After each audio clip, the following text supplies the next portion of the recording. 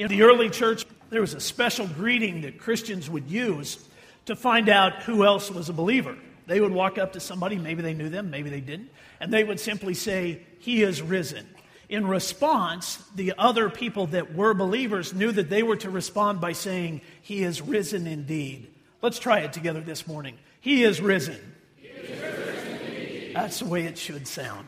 The early church was built on that principle. The church today is also built on that principle. When one believer sees another and they come together in fellowship and they're able to acknowledge our risen Savior, there is nothing better than that. Absolutely nothing better than that. Would you give God one more round of applause?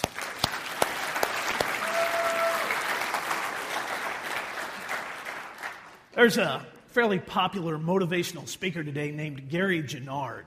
I receive some of his updates, some of the blogs that he writes. I'll be honest with you, he kind of annoys me. I don't care much for him. He's a little bit arrogant at times, and the things that he puts out to try to motivate other people to be motivational speakers just rubs me the wrong way. But this past week, he wrote a blog. The title of that blog was this: Developing a Communication Bridge with Your Audience. That was the title. I thought, okay, I want to see what he has to say in there. The premise of that blog was this. Take a look at this. Audiences make decisions about your credibility, believability, and likability within the first 30 to 60 seconds of your presentation. Now, Gennard goes on to say this in this most recent article that he submitted, that those first 30 to 60 seconds are fertile pieces of real estate that need to be developed and not left to lie fallow.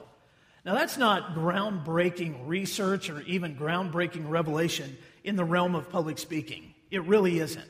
But Gennard would go on to say that when a person first steps up on the stage or first assumes the platform in front of whatever audience they're going to be speaking to, that they need to have developed, these are his words, a 30-second elevator speech that they have practiced over and over and over again and are so familiar with it that they will easily be able to introduce not only themselves but their subject matter to their listeners.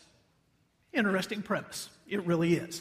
And there are a lot of people that are just starting to get into the realm of public speaking that could grab hold of some of those things and think to themselves, these are the rules that I must live by.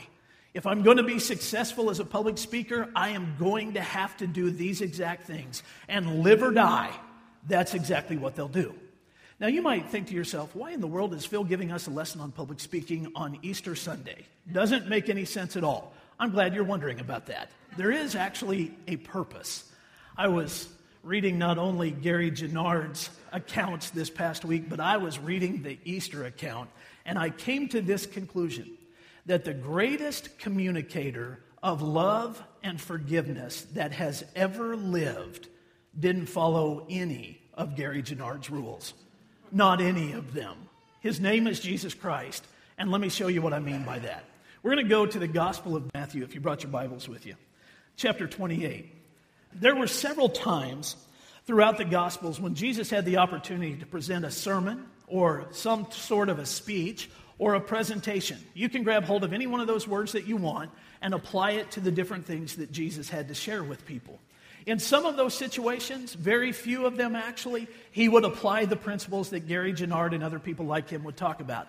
Typically, he ignored every one of them, yet he was the greatest communicator that ever lived. One of the biggest platforms that Jesus ever had was post-Easter, after he came out of the grave. It would have been a public speaker, motivational speaker's dream, right up until Jesus stood out. Let me show you what I'm talking about. Matthew chapter 28, starting in verse 1. After the Sabbath, at dawn on the first day of the week, Mary Magdalene and the other Mary went to look at the tomb. There was a violent earthquake, for an angel of the Lord came down from heaven and going to the tomb, rolled back the stone and sat on it. His appearance was like lightning, and his clothes were white as snow. The guards were so afraid of him that they shook and became like dead men. Now that's a great setup. If you had to deliver a speech, that's the kind of setup you want. There's a bunch of energy already out in front of you. All you have to do is follow it with the message that you have. Jesus' table is set. This is good stuff. Now look at the introduction, verse 5. The angel said to the women, "Do not be afraid, For I know that you're looking for Jesus who was crucified. He is not here. He is risen, just as he said. Come and see the place where he lay. Then go quickly and tell his disciples, he is risen from the dead and is going ahead of you into Galilee. There you will see him. Now I've told you. Now, that's the introduction of Jesus. He already has the setup, all the energy that he needs to deliver the message. This was the introduction, delivered by an angel. Could you imagine? If you were looking for energy, that would provide the energy that you needed. That's how Jesus, the great communicator, was just introduced. And it elicited a perfect response. Listen to this, verse 8. So the women hurried away from the tomb, afraid, yet filled with joy, and ran to tell his disciples. Now see, before Jesus has ever said a word, his audience is already so emotional that they are experiencing everything from fear to joy and every emotion in between. Have you ever looked forward to something so much that you are at the exact same time terrified and anticipating? That's exactly what they were experiencing. They were scared to the point of joy. Jesus has got it. It's just hanging there like a big softball. All he has to do is swing and hit it out of the park. According to Gary Gennard, if he had practiced his 30-second elevator speech, that introduction, he would have them. These people would do whatever he wanted. Now, I want you to listen to what Jesus says. This is his speech. Pretty impressive, actually. Verse 9. Suddenly, Jesus met them. Greetings, he said. They came to him, clasped his feet, and worshiped him. That is the sum total extent of his speech. Isn't that great? Greetings. Now, I want you to picture this, the way it actually played out. Jesus was not in the tomb. He wasn't standing around the tomb. The ladies had come to the tomb to find him. Now they were on their way back to find the disciples, just like the angels had said. So they're on their way back. Jesus, let's just imagine, is hidden behind a tree, and he steps out in front of them. Greetings. That's his speech. That's his platform.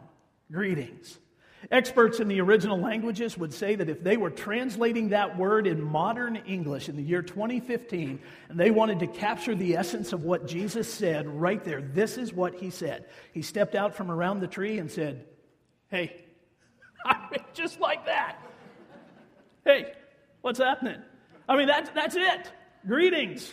Now, you have to picture for yourself how he would have said that. A lot of times when we read the Easter account, we think everything was so somber, it was so serious, that Jesus would have stepped out from around the tree onto the road right in front of them and said, greetings. I don't believe that's the case at all. You see, they had no idea what to expect. They were going to the tomb to say goodbye. They weren't expecting a risen Christ. They weren't expecting Jesus to be in front of them, even though he had told them over and over and over again that this is what was going to happen. They weren't expecting it. So when he stepped out around that tree, he knew exactly what was going on in their hearts, all of this emotion, fear, right up to anticipation. I can't picture it any other way than this. Big smile on his face as Jesus says to him, hey, weren't expecting to see me here, were you?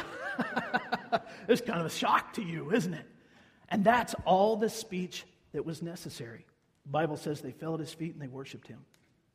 He said, now, you go find the disciples. You tell them I'm headed to Galilee and I want to meet them there. These ladies got up and did exactly what he said. From the realm of motivational speaking, from the realm of public speaking, it doesn't get any better than that, and nobody else could follow the principles that Jesus had. He is alone in every rule because he breaks every rule. Think about it. He broke the rule of death and he breaks the rule of public motivational speaking. There is no one like him. Wouldn't you love it if he just stepped out in front of you and said, hey, what's up? Let's talk. You see, from the very beginning, when Jesus came to this earth, he had one goal in mind, only one. That goal was sweet, connected fellowship with you and with me. That's all he ever wanted. He wanted there to be such a tight bond, such a tight connection between us and him that all it would take is one word to communicate. Jesus has always wanted that. It was so important to him that right before he went to the cross, he would pray about that very thing. This is in John chapter 17. If you still have your Bibles open, just turn over to that gospel. John chapter 17, verse 24. Jesus' words. Father, I want those you have given me to be with me where I am and to see my glory. The glory you have given me because you loved me before the creation of the world. That's exactly what he wanted. All he ever wanted, all Jesus ever wanted, was for a relationship to be established between himself and all of his children. Might even say his brothers and sisters. All he ever wanted was a relationship with you. And the best part of the story is this. He did everything that it takes to make that happen. He died. He was buried. And he came out of the grave. Jesus made it happen. There's an old preaching professor that has said for a number of years that there are two major revolutions that have happened in the history of mankind. And both of them involve the two exact same elements, a seed and home. Now, the way the professor would describe that is this. The first revolution came when humanity discovered farming. Prior to that moment, and historians have tried to figure out exactly where it happened. They've tried to trace it back. All they can get is a general sense of when it happened. Nobody knows the exact time. But prior to that point, the only way that men and women survived was by hunting and gathering. That meant they could never have a home. They could never have a place to hang their hat. They could never have a place to put their feet up. That couldn't exist. But then one day, somebody dropped a seed and walked away from it. When they came back, they discovered that that seed could provide for them everything they needed. They looked at the fruit that had come out of the ground, whether that was on a tree or whether that was grain, doesn't matter. They had dropped the seed, left, and came back to find provision. When that happened, they could actually find a home. They didn't have to chase the herds around anymore. They didn't have to go far distances to gather everything that they needed to survive. A lot of their worries began to disappear because somebody dropped a seed. The seed was buried, and it grew, and it produced for them everything they needed. And they got a home because of it. The second great revolution involved the exact same things, only this time the seed was Jesus. He would actually use that type of an illustration to describe for all of his listeners what was about to happen on Easter. Listen to this, John chapter 12, verse 23. Jesus replied, "The hour has come for the Son of Man to be glorified. I tell you the truth, unless a kernel of wheat falls to the ground and dies, it remains only a single seed. But if it dies, it produces many seeds. The man who loves his life will lose it, while the man who hates his life in this world will keep it for eternal life. Whoever serves me must follow me, and where I am, my servant also will be. My Father will honor the one who serves me." Now, those are Jesus' words, and he's using them to describe what's happening at Easter. He's the seed. He's going to be dropped. He's going to be killed. He will die, and he will be buried. But when he comes out of the ground, when he comes out of the grave, a whole new world will exist.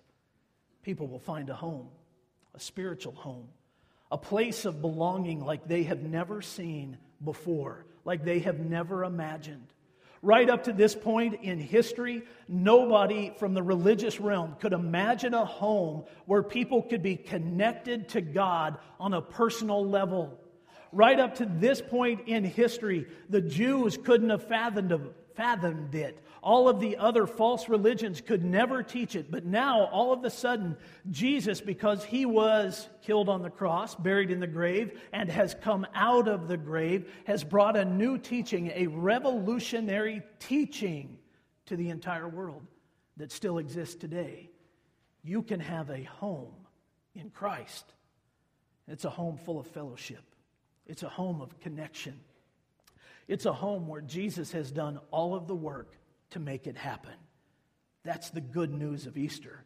That's the good news that is the gospel of Jesus Christ. That's why we're here today, because we all share the same home. Now, maybe you've never really stopped to think about what that home looks like. The Bible details it for us, lays everything out. Let me walk you through it real quick so you can see it. We'll start in the book of Revelation. the first thing we have to know about this new home, this new place that we have, is that it is built right next to a stream of the most pure, wonderful water you have ever tasted. Listen to Jesus' words. Revelation chapter 22, verse 17. The Spirit and the bride say, "Come." And let him who hears say, "Come." Whoever is thirsty, let him come. And whoever wishes, let him take the free gift of the water of life. In the early days of exploration in our country, water was one of the driving forces for every one of the pioneers and explorers, as it would be for us. When they were leaving the East Coast and making their way west to places like Montana, every one of those explorers had to think to themselves, where am I going to find my next source of clean drinking water? When they would find one of those spots, they would stay as long as they could, almost afraid to leave it, not knowing whether they were ever going to find another place where this most basic of needs could be met in their life. So they'd fill up every container they could, and then they would head on down the trail, hoping, beyond all hope, that they would find a spot where they could fill those containers again. Oftentimes it didn't work. Oftentimes they ran out of water. Things became very desperate. For some of them, that meant that they had to start drinking out of puddles of water that you and I would look at and say, there's no chance in the world I'm going to swallow that stuff. Now, they had left some of those as well. Could you imagine what it was like making their way across the plains, not just following rivers, but making their way across the plains? They'd find these little ponds at different places full of muddy, dirty, nasty water. And then they found a place like Libby, Montana. Imagine if you were Lewis and Clark and you were struggling along from water source to water source, and you'd just left one of those ponds and all of a sudden the Kootenai River was flowing in front of you. That's pure drinking water. You'd be thrilled to death. Well, that's exactly what Jesus is offering us in this new home. He's offering you a place where you can drink from the water of life all the time, every minute of every day, and it will satisfy your needs. Interestingly enough, there are a lot of people that make their way through life dehydrated by sin, because that's what sin does. When we are involved in a trap of sin and a cycle of sin, it's like drinking from one of those nasty old ponds just full of the scummy water day after day after day after day. It might even be better equated for us to say it's like drinking salt water. It dehydrates us. When people get dehydrated by sin, they start chasing all kinds of wrong places to satisfy that thirst, often in other pools of sin, and it just continues to dehydrate. So Jesus says, I'm going to offer you something different, something that will fill you up, something that will cleanse you, something that's pure and wonderful, something that will take all of that nastiness out of your life. I will give you a drink from the water of life. This was not an illustration. I was just taking a drink. So I was bringing that up. I thought, wow, that's good timing, Phil. Jesus is offering us that drink of the water of life forever. Now, that's where the house is built. But you have to understand the house itself, really, to put all of this into perspective. This is the home that God wants you to have. When He builds it, He does it with what's been referred to as a design-build concept. He designs it and He builds it. From beginning to end, God is the author of this new home. Now, I'll show you why I believe that from the Bible. We're going to go to the book of Hebrews. Hebrews chapter 11, verse 10. For he was looking forward to the city with foundations whose architect and builder is God. Now, that's the design-build idea of what God has done for us through His Son, Jesus Christ. He knew exactly what you needed. He knew exactly what I needed, and He built it. He designed it, and He built it.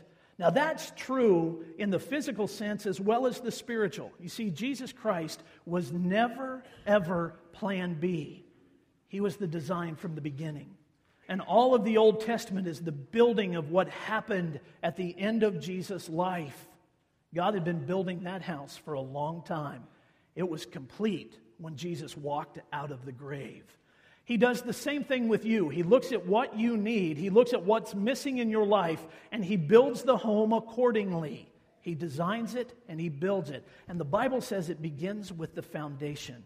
A foundation built by God is a foundation that will never, ever crumble. It will never be moved. It will never be shaken. And the Bible shows us different places where that story is illustrated as well.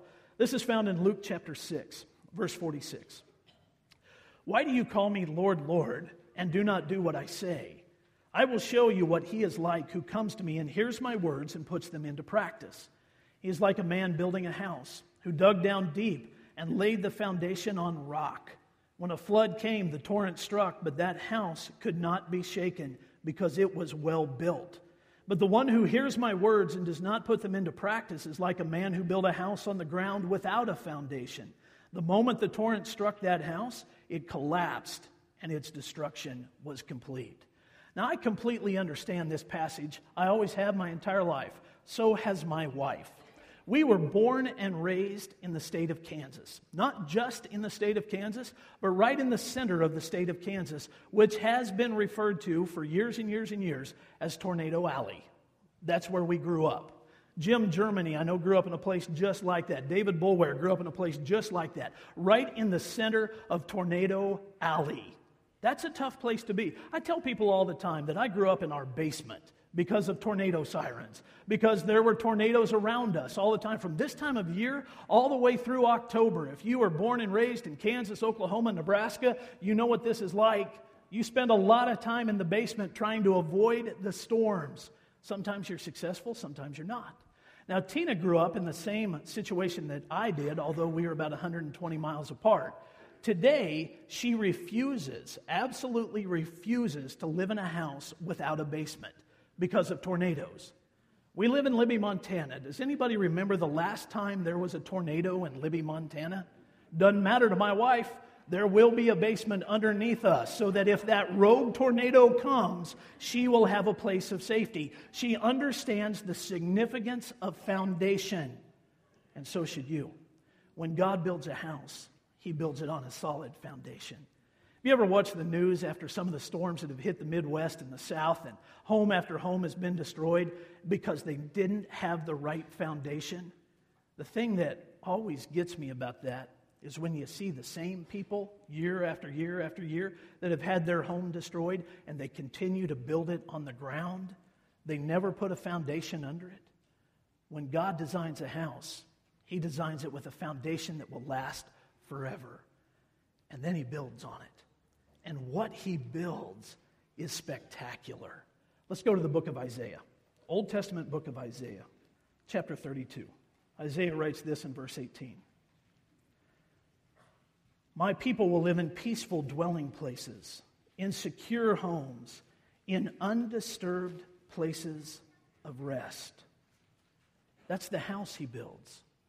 It's a place of undisturbed rest and unspeakable peace. You're safe there. Physically, emotionally, financially, in every capacity, spiritually, you are safe there. That's the kind of house God builds. That's the kind of house He gives you. Listen to what we read in verse 19. Though hail flattens the forest and tornadoes rip the house off the foundation. I'm sorry, I added that. And the city is leveled completely. How blessed you will be when you live in the house of God. When you live in a house that the Lord has built. You see, from the water source all the way to the roof, God has designed this beautiful place where you can live and He can reside with you. And that has always been His goal. Easter made it possible. Easter brought that about. There is a word often attached to the idea of Easter and the teaching of Easter that the church overlooks way too often. That word is redemption. Biblically, that word carries great significance. Spiritually, it carries great meaning. It is, in essence, all of the material that is needed to build this house that God has promised you, this home where the two of you can be connected. Redemption makes that happen. And all that means is this. From the moment you were born, there has been a price that was hung on your heart. I had one as well. When you come to a saving relationship with Jesus Christ, He redeems you. He pays that price because you never could. That redemption comes on the scene, it comes into your life, and it changes everything. The Lord buys you back. Now, you might wonder what the price is that was hung on your heart. You might look around and wonder about the price that was hung on the heart of everybody around you. Well, here's the deep secret of it. It's the exact same price, and Jesus paid it. Your life, my life, everyone in this room's life required that price, and Jesus paid it. Paid it, really, twice. First with his death, and then it was finished with his resurrection. When he came out of the grave, everything was done. You were redeemed. Yet many of us refuse to live that way.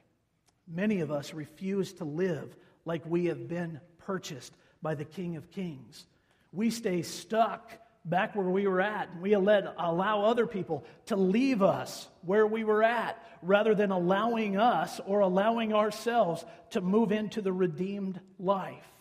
Yesterday morning, I was here early working on this message, just finishing it up, making some changes, and I received a text from a good friend of mine, simple little text. When he wrote it, I don't really know everything that was going on in his mind, but I know what it caused in mine. His question was this in his text: why one day in the grave, meaning Saturday? Why did Jesus only spend one day in the grave? I quickly responded with this. I said, because that's all that was needed. I wish I had thought about it a little bit more.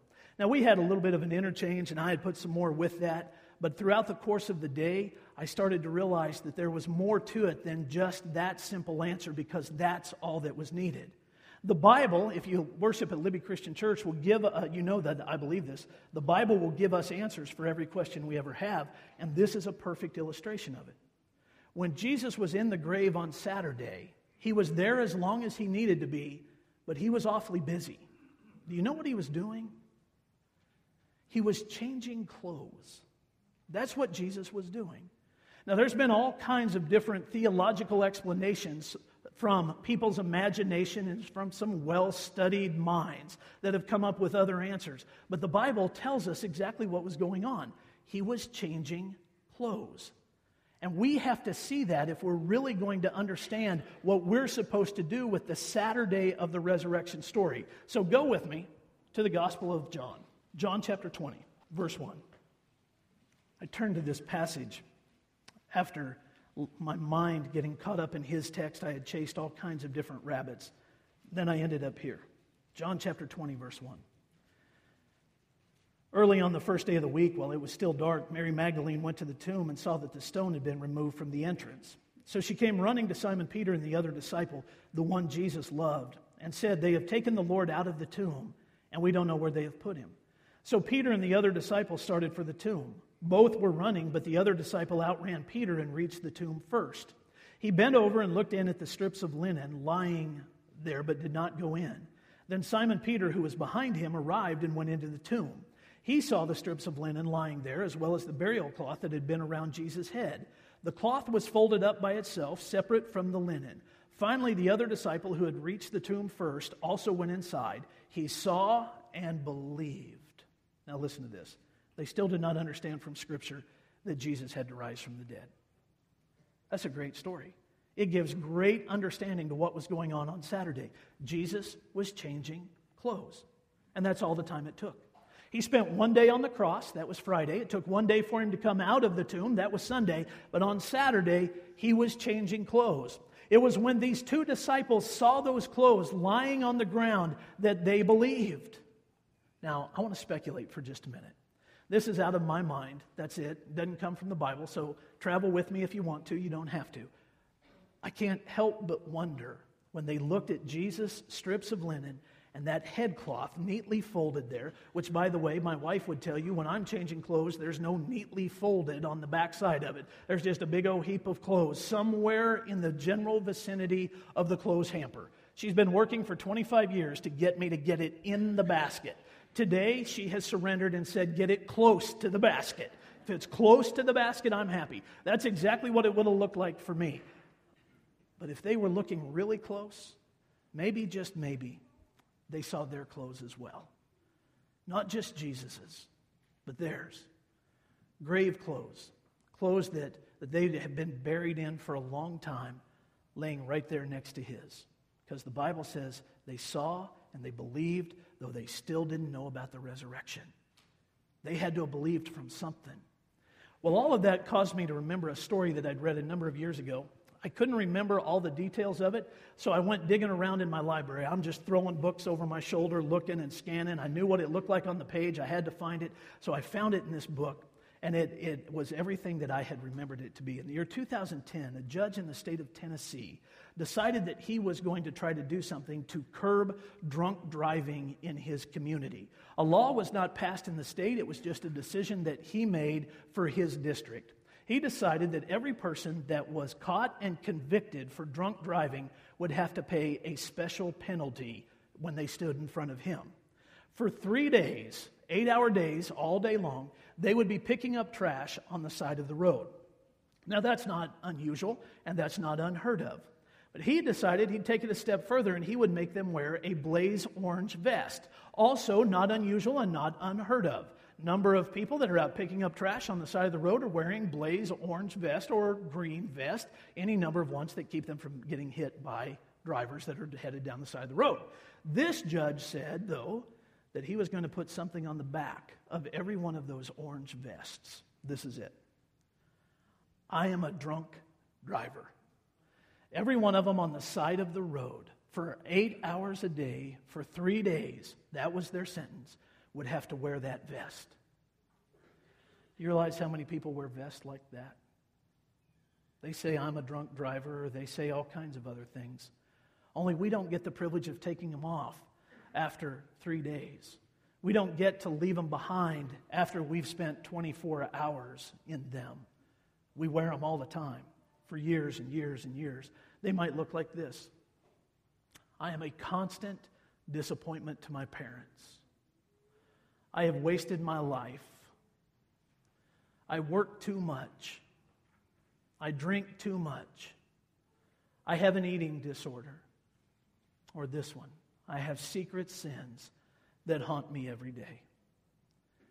If we were to walk into the grave of Jesus and we were to see his grave clothes lying there, it would make sense that ours were to join him. That we could leave those vests behind. All the things that have defined us to the point of death, spiritual death, can be buried right there. And we can walk out in a new life. Galatians chapter 2, verse 20 says, I have been crucified with Christ, and I no longer live, but Christ lives in me. The life I live in the body, I live by faith in the Son of God who loved me and gave himself for me. I have been crucified with Christ. Well, if you've been crucified with Christ, that means that you've been buried with Christ. And if you believe in Jesus, that means that you have come out of the tomb with Christ. You ought to look like it. The grave clothes need to remain. You need to come out in this new life, because Paul promises in 2 Corinthians chapter 5, verse 17, that when we come to Christ, the old is gone, the new has come. The new has come. We've been redeemed. All of those old things have been paid for. We crucified him with Jesus and we left him in the tomb. We walked away from him. That's the way it's supposed to be. The message of Easter is such that we can understand not just Jesus coming out of the grave, but us coming out of the grave into a new life with him. That's the good news of the gospel of Jesus Christ. A new life with him. No longer having to wear the orange vest. No longer letting other people force us into that vest. No longer being held down by it, but living a new life. Let me close with one other passage of Scripture that illustrates what Jesus has done through this revolution that he's brought into our world. It's found in Revelation chapter 21, verse 1. Then I saw a new heaven and a new earth, for the first heaven and the first earth had passed away, and there was no longer any sea. I saw the holy city, the new Jerusalem, coming down out of heaven from God, prepared as a bride, beautifully dressed for her husband. And I heard a loud voice from the throne saying, Now the dwelling of God is with men, and he will live with them. They will be his people, and God himself will be with them and be their God. He will wipe every tear from their eyes. There will be no more death or mourning or crying or pain, for the old order of things has passed away. He who was seated on the throne said, I am making everything new. Then he said, write this down, for these words are trustworthy and true. He said to me, it is done. I am the Alpha and the Omega, the beginning and the end. To him who is thirsty, I will give to drink without cost from the spring of the water of life. He who overcomes will inherit all this, and I will be his God, and he will be my son. My friends, that is redemption. Jesus Christ is making all things new. And it starts with your life. It starts in your heart. He's redeeming it. He is changing it. He is restoring it. He is giving you new life. Live like it. That's all it takes. Just live like it. Accept the gift that He has given you in eternal life. Accept the gift that He wants to give you so dramatically, which is a connected, sweet relationship with Him, where you hear His words and you do what it says. Live that way and see what God does. Maybe that needs to begin today. Maybe it started for you a long time ago. Maybe you have known God for years and years and years and years, but it seems like you've kind of gotten lost. Well, I want you to know this. If you are spiritually lost, it's not because God moved. It's because you have. You just have to come back to Him. You get yourself back and live in redemption. Because you see, the Lord's waiting. And He's accepting. And He's ready to meet you. So live the redeemed life. The old is gone. The new has come. And that's the message of Easter. Why don't you stand and pray with me? Father in heaven, it is so hard for many people to let the old go. We hold on to it with all we have. Every ounce of strength, physically and spiritually, we use it to grab hold of that old life. I don't know why. For many, it's an ugly way to live. And you offer us this beautiful new home, custom built for us. So, Father, what I'm asking today is that you'll help us move into that. You'll help us to see it, to realize it, and to move into it, to live there with you in this place of unending, unequaled peace. Lord, help us do that. Thank you for making it possible through your Son, Jesus Christ. And thank you for that being the message of Easter. In Jesus' name, amen.